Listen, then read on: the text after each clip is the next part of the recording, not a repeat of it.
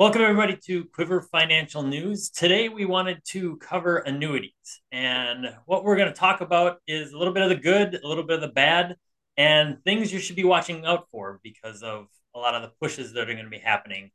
We're focusing on annuities right now because if you haven't already, you're going to start to see some emails, some marketing material that is really going to start to shine during the volatility of the markets and the rising interest rates.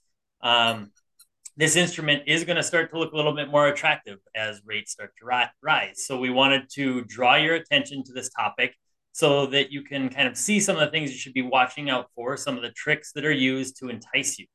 I'm joined today with Colby McFadden, the CEO of Quiver Financial, and a man that has sold quite a few annuities over his tenure. So, I had my welcome, day. Colby. Yeah. Thank you, sir. Thank you. I appreciate being here, of course. Good. It's always good to pick your brain on these type of topics. But firstly, let's talk about the definition of an annuity. So, an Sure. annuity is just Sure. a contract between you and an insurance company in which you make a lump sum payment and get a series of payments in return. You receive regular distributions beginning either immediately or at some point in the future. So, what does this really mean for an investor? It's a great question. I'm going to back up to go forwards because, like in your intro, you mentioned that people are going to hear a lot about annuities. And part of that is because of market volatility. In the 25-year career that I've had, what I've seen in this world of annuities is that in the late 90s, nobody was interested in an annuity. They all wanted to own mutual funds. And as you got into 2000, everybody wanted technology, right? When the market crashed in 2000, 2002, and the NASDAQ lost 70% of its value, in 2003, 4, 5, everybody wanted an annuity. They wanted the safety because the recency biasness of, hey, I lost money and my friends lost money in the stock market made people gravitate to the safety of the annuity. And then we just went through another cycle where most people were interested in annuity. They were interested in growth, in technology again. And now you go through another market cycle. So knowing what an annuity really matters, and back to your question on, it's a contract between you and an insurance company. It's essentially a glorified savings account. It's you got to think of it as the insurance company is playing the role of the bank. And in the world of investing, you can have very conservative investments like bank accounts and fixed or index annuities. And then you can have other investments that would be considered risk. And there's a whole scale of that from low risk to high risk that goes from treasury bonds all the way to stocks and options and things like that. So an annuity is just one of these investment components, one of those tools, and it's essentially an agreement between you and an insurance company. Just like a bank account is an agreement between you and the bank, it's an agreement between you and the insurance company that you're parking your money at that insurance company, and they in turn are making promises of what they will pay you for an interest rate. And that can be designed in a lot of different ways. It can be a fixed rate that you're going to get. It can be based on the performance of an index. So there's a structure component to the annuity. But at the end of the day, it's a contract where you as the investor putting the money in have the rule of law behind you. And in America, that's really important. And so this is, a formal contract between you and that company that they will do certain things for you if you park your money there. And just very similar to like a pension contract or something like that. Well, and I think it's important to stress, like you said, that it can be structured in many different ways, and that's where the confusion kind of comes into, and where people that sell these can really kind of manipulate the advantages and disadvantages and hide some aspects of it because it can be structured in so many different ways, and some things can have this benefit and some things can have that benefit, but no two products are the same, but kind of Mm-hmm. still lock you into the same type of contract. Yeah, it's important to know that there's many different annuity companies, and then there's many different annuity products. and they all will have different moving parts. 80% of them are very similar. Like in most cases, there's very similar features and benefits. But you still, as a consumer, need to be aware that it's a multifaceted market. Right. And let's talk about one of those features. Let's talk about what's mostly pumped out there right now. And especially with the rising interest rates, it's going to be that advantageous rate that they're offering, that 5, 6, 7% rate that they're either guaranteeing you or saying that your annuity can get. Some of it's called the renewal rate, that type of thing. Mm-hmm. Let's dig into that a little bit deeper. What are things that investors should be watching out for when they see those type of rates come across their screen?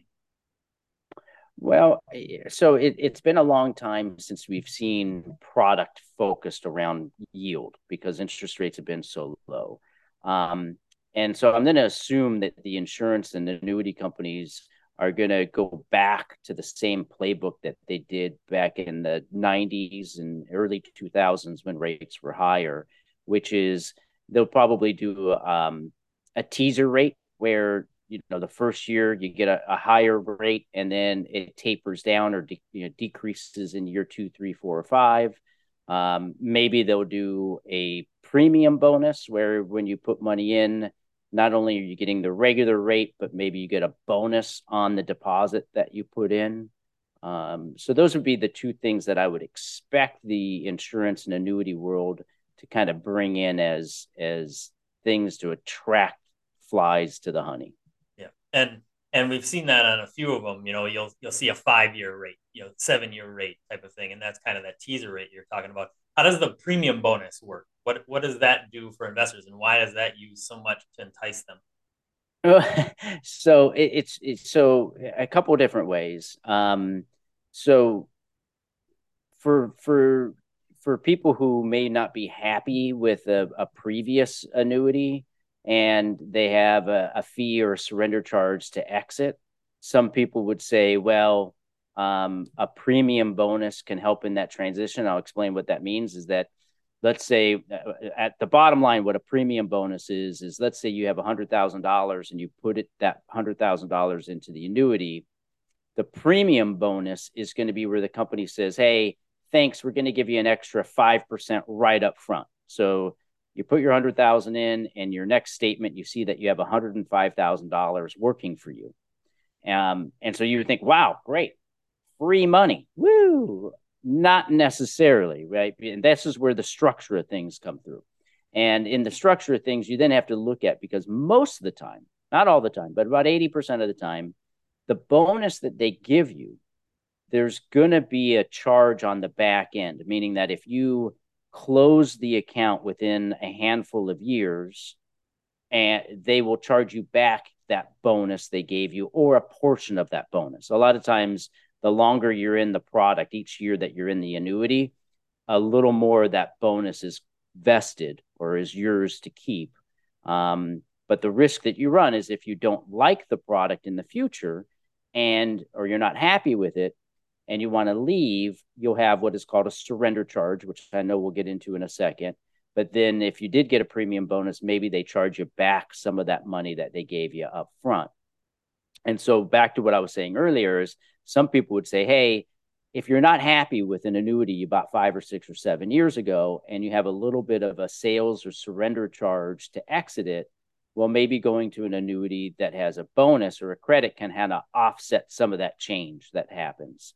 Now, there's all kinds of regulations and rules about switching annuities. Like the regulators are on this because in the past, there's been a lot of sales agents that were just switching annuities, using the bonus to buy another annuity and there was no real benefit to the client.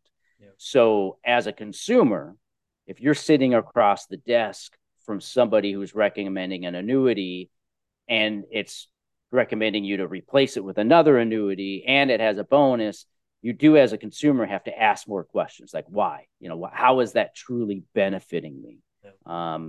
And so it's very key in every point of sale situation to be always asking, do I need that bonus?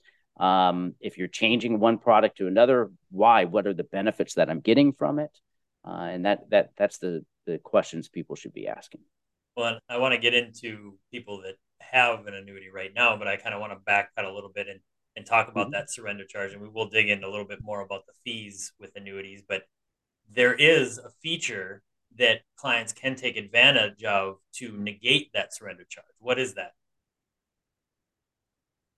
Well, you can stay within the rules of the contract, meaning that if you need liquidity or if you need to take money out of the contract, most of these annuities will allow you to take 10% out each year.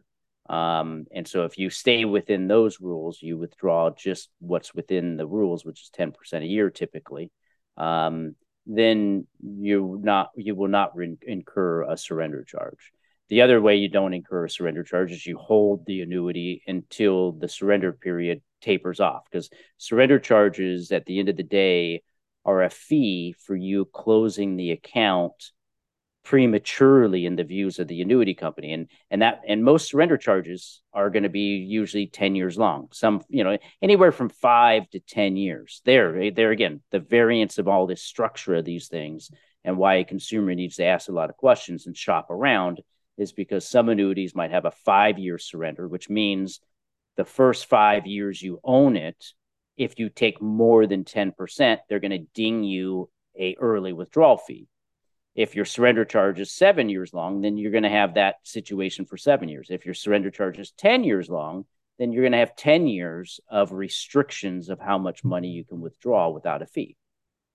And now with that 7 to 10 year window that you're talking about, back for the longest time, like you said, since 2008, annuities really haven't been attractive because of the interest rate aspect. They're just a glorified 10-year bond. Well, the 10-year for how long has been 1.5%. So people that do have a seven, they got suckered into annuity and they've had it for 5, 7, 10 years. What do you recommend that they do right now? Well, this is where you got to really do think things through. So first is, if you bought an annuity 7 years ago, you first have to stop and say, why did I buy it? Right? It's like, if you bought it because it is built within your plan, like you can use annuities within a plan that makes a lot of sense.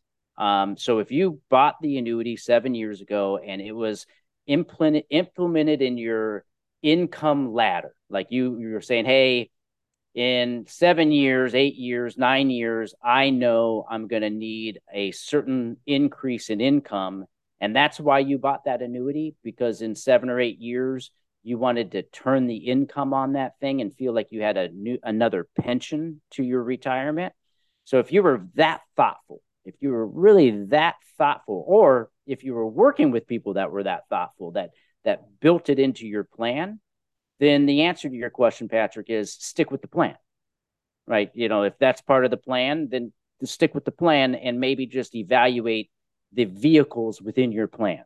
Like if you've owned an annuity for 7 or 8 years, okay, this is a good time to look at it and compare what you're earning to what the new products are coming out there. Because now that interest rates have risen, maybe there is a better product. You don't know until you do the homework, and you got to do that side by side comparison. Um, if you're somebody who bought an annuity 7 years ago and you were like, I don't, and the question that comes to you, why did you buy it? What was the purpose of it? And your answer is, I don't know, bro. Some dude showed up at my house. He looked, he was pretty sharp dressed, drove a nice car, had a nice watch. He told me this thing was a good thing, right? And I bought it. If that's your answer, well, then, we need to sit down and look at the whole plan, because obviously you haven't been doing your finances with a plan. so, so one thing you have to understand, that with annuities, the reason they're a glorified savings account, or they're basically the 10-year bond, like you were saying, Patrick, with a little bit of a premium to it, is because when they build the annuities to ensure the guarantees, to make sure it's there for you, they back the product, they underline and back the product with treasury bonds. And when interest rates rise, that basket of treasury bonds, so think about this, if that insurance company bought a basket of treasury bonds when interest rates were much lower, and interest rates have risen, then that basket of treasury bonds could be underwater. It could have a loss. And so the in the back end of a contract, this is where the fine print matters. A lot of annuities will have what are called MVAs, Mary Violet Apple. Okay. Market value adjustment is what it's called. So these MVAs are the insurance companies kind of insurance that if the basket of treasuries they use to back the annuity, if they lose because of rising interest rates, the loss they pass on to you as the annuity holder. So if you were to close your account, you might get hit the surrender charge plus a negative market value adjustment that you weren't aware of when you bought it. So it's really important right now that if you're going to change the annuity, that you got to look at all these things. Now, when interest rates are falling, so if you bought an annuity and interest rates have gone down from the time that you bought it, then the market value adjustment may actually be helpful, maybe a positive thing. But that's kind of hard to believe right now with the way the market has risen up. So realize that even though an annuity has safety and fixed features, you there are some companies will have a back door. Not all of them, but many of them will have a back door that if interest rates change too much, and you decide you don't like the annuity you're in, you may get a bigger exit fee than you originally thought. Right. And that's a great segue into kind of the historical and projected performance of these things because you know if the insurance company is you're partnering with an insurance company, obviously they're not going to lose money. And if the 10-year treasury during that time period was 1.5, right now we're sitting at what, 3.8, roughly, give or Mm-hmm. take 3.8%. How are these annuities able to pay you 5, 6, 7% on an annuity when the 10-year treasury is only, paying a 3.8? How is that affecting, or how are, they're marketing that way that you're getting a 5, 6, 7% return on your investment in this annuity? Yeah, that's where you have to look at the fine print because there's usually going to be a rate on your accumulation or cash value. Okay. Um, and that's like what your money is really earning. And that might be different than a guaranteed rate that the insurance company advertises, because sometimes they might advertise a guaranteed rate on what's called an income benefit rider, which is different than what your cash is earning. And most of the time they do that income benefit rider will have an advertised guarantee rate, most of the time much higher than what your cash or accumulation, what your true earnings are. And so that's where, again, as a consumer, you got to dig in there. And if the rate seems higher than what you're seeing other places, there's probably a reason, and you got to ask more questions. Like there's no free lunch here. And when it comes to the interest rate world, I mean, if you look, just think of how banks operate. Um, right now, if you shop around, almost every bank, whether it's Wells Fargo, Chase, Bank of America, the credit union, whatever it is that may be, if they're advertising a CD or if they're advertising a money market rate, most of the yields or rates they're all advertising are pretty close. They might be within 0.1% of each other. Um, the annuity world works the same. The insurance companies, Allianz knows they're in competition with Great American or whoever, MetLife or whoever it may be. So most of these companies are looking at what their colleagues are doing and pricing their products competitively to them or better than them within a very fine small margin. And it's a competitive landscape. And I want to go back to that income rider because I mean that we have a PowerPoint that I always show clients. The first 10 years of your income rider, it's your own money coming back to you, which so it really takes you like 20 years before you start to get that guaranteed return aspect of it. But that's kind of going also into the flexibility of annuities now in the different structures and how all those riders tack on, the fees. So let's talk a little bit about some of the fees that we might see with annuities and how that might play a role, that income rider or, the guaranteed rate of return fee or, some of those major ones, the death benefit rider fee, those things that we might see, Sure. they're advertised as, it comes this way, but they really don't talk about the cost that you end up paying into that. It could be much more than what you'd be paying in the market, right? Yeah. Well, let's not forget that if the insurance company is going to offer it, um, they're going to charge for it, and the insurance company is in the business of winning. Um, House so always wins.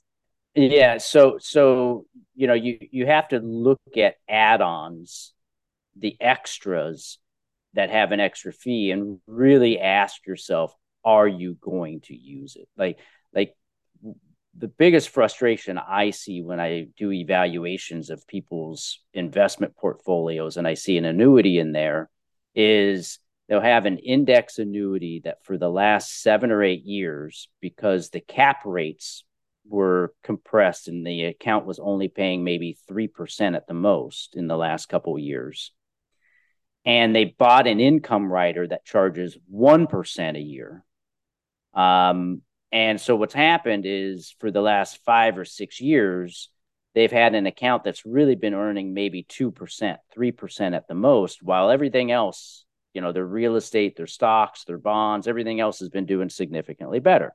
Um, and so what becomes frustrating is when you look at somebody's annuity statement and you look that in the year they earned, on $100,000 account, they earned 3%. So they made 3 grand, but then they had a rider fee of $1,000. So a third. So they made 3,000, but $1,000 went back to the annuity company for that income rider. And then I sit and I ask the class question to the client, well, do you need this income rider? Are you ever going to use this as a stream of income like a pension? And many times they go, no, I don't need it. I mean, I got enough income right now. And so in those circumstances, like, geez, you know what? You're paying for a benefit you're never going to use.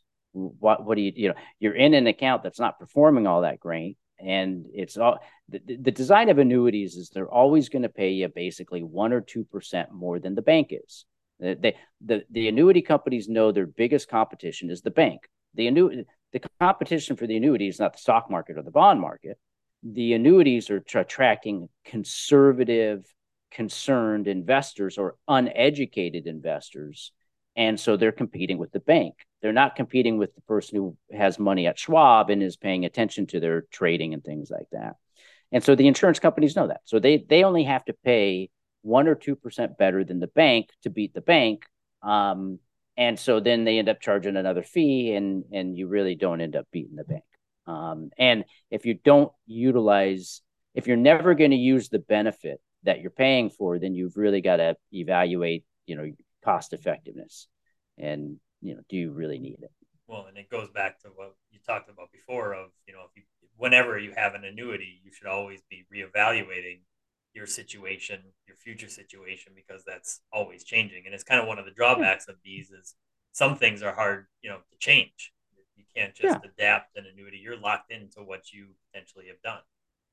And there's no shame. I mean, like I said, the annuities are great vehicles, great tools for certain circumstances, certain people. Like my grandmother on my mother's side is a perfect example. She never did anything other than savings accounts. She did not understand financial markets. She was very fearful of losing money because she was a Depression era child, World War II. She throughout her life she only saw people lose when they took risk. So when she retired, she didn't understand how interest rates work and markets work or any of that stuff, and she was scared to lose. So she was a perfect candidate for something that was a 1 or 2% better than the bank, and she felt safe in because she was not of the personality, or nor was her life in a situation where she needed 7, 8, 9, 10% growth. So that's where you really have to look at your personal situation and who you are and your psychology, and then look at the investment products. And if you own an annuity right now that you're not happy with, no shame in that. Yeah. The first thing to realize is that annuities are sold. Like nobody wakes up in the morning Nobody wakes up in the morning and pours a cup of coffee and goes, "Oh, geez, you know what? Today feels like a day I want to buy an annuity. I can't wait. I'm going to call that insurance guy that I've been running away from for a year and actually tell him I'm going to buy an annuity." That doesn't happen, right? and Somebody has it's to show up. Somebody has to show up to your house, or you got to show up to somebody's office, and they got to pitch you on an annuity. Nobody says I want to buy that.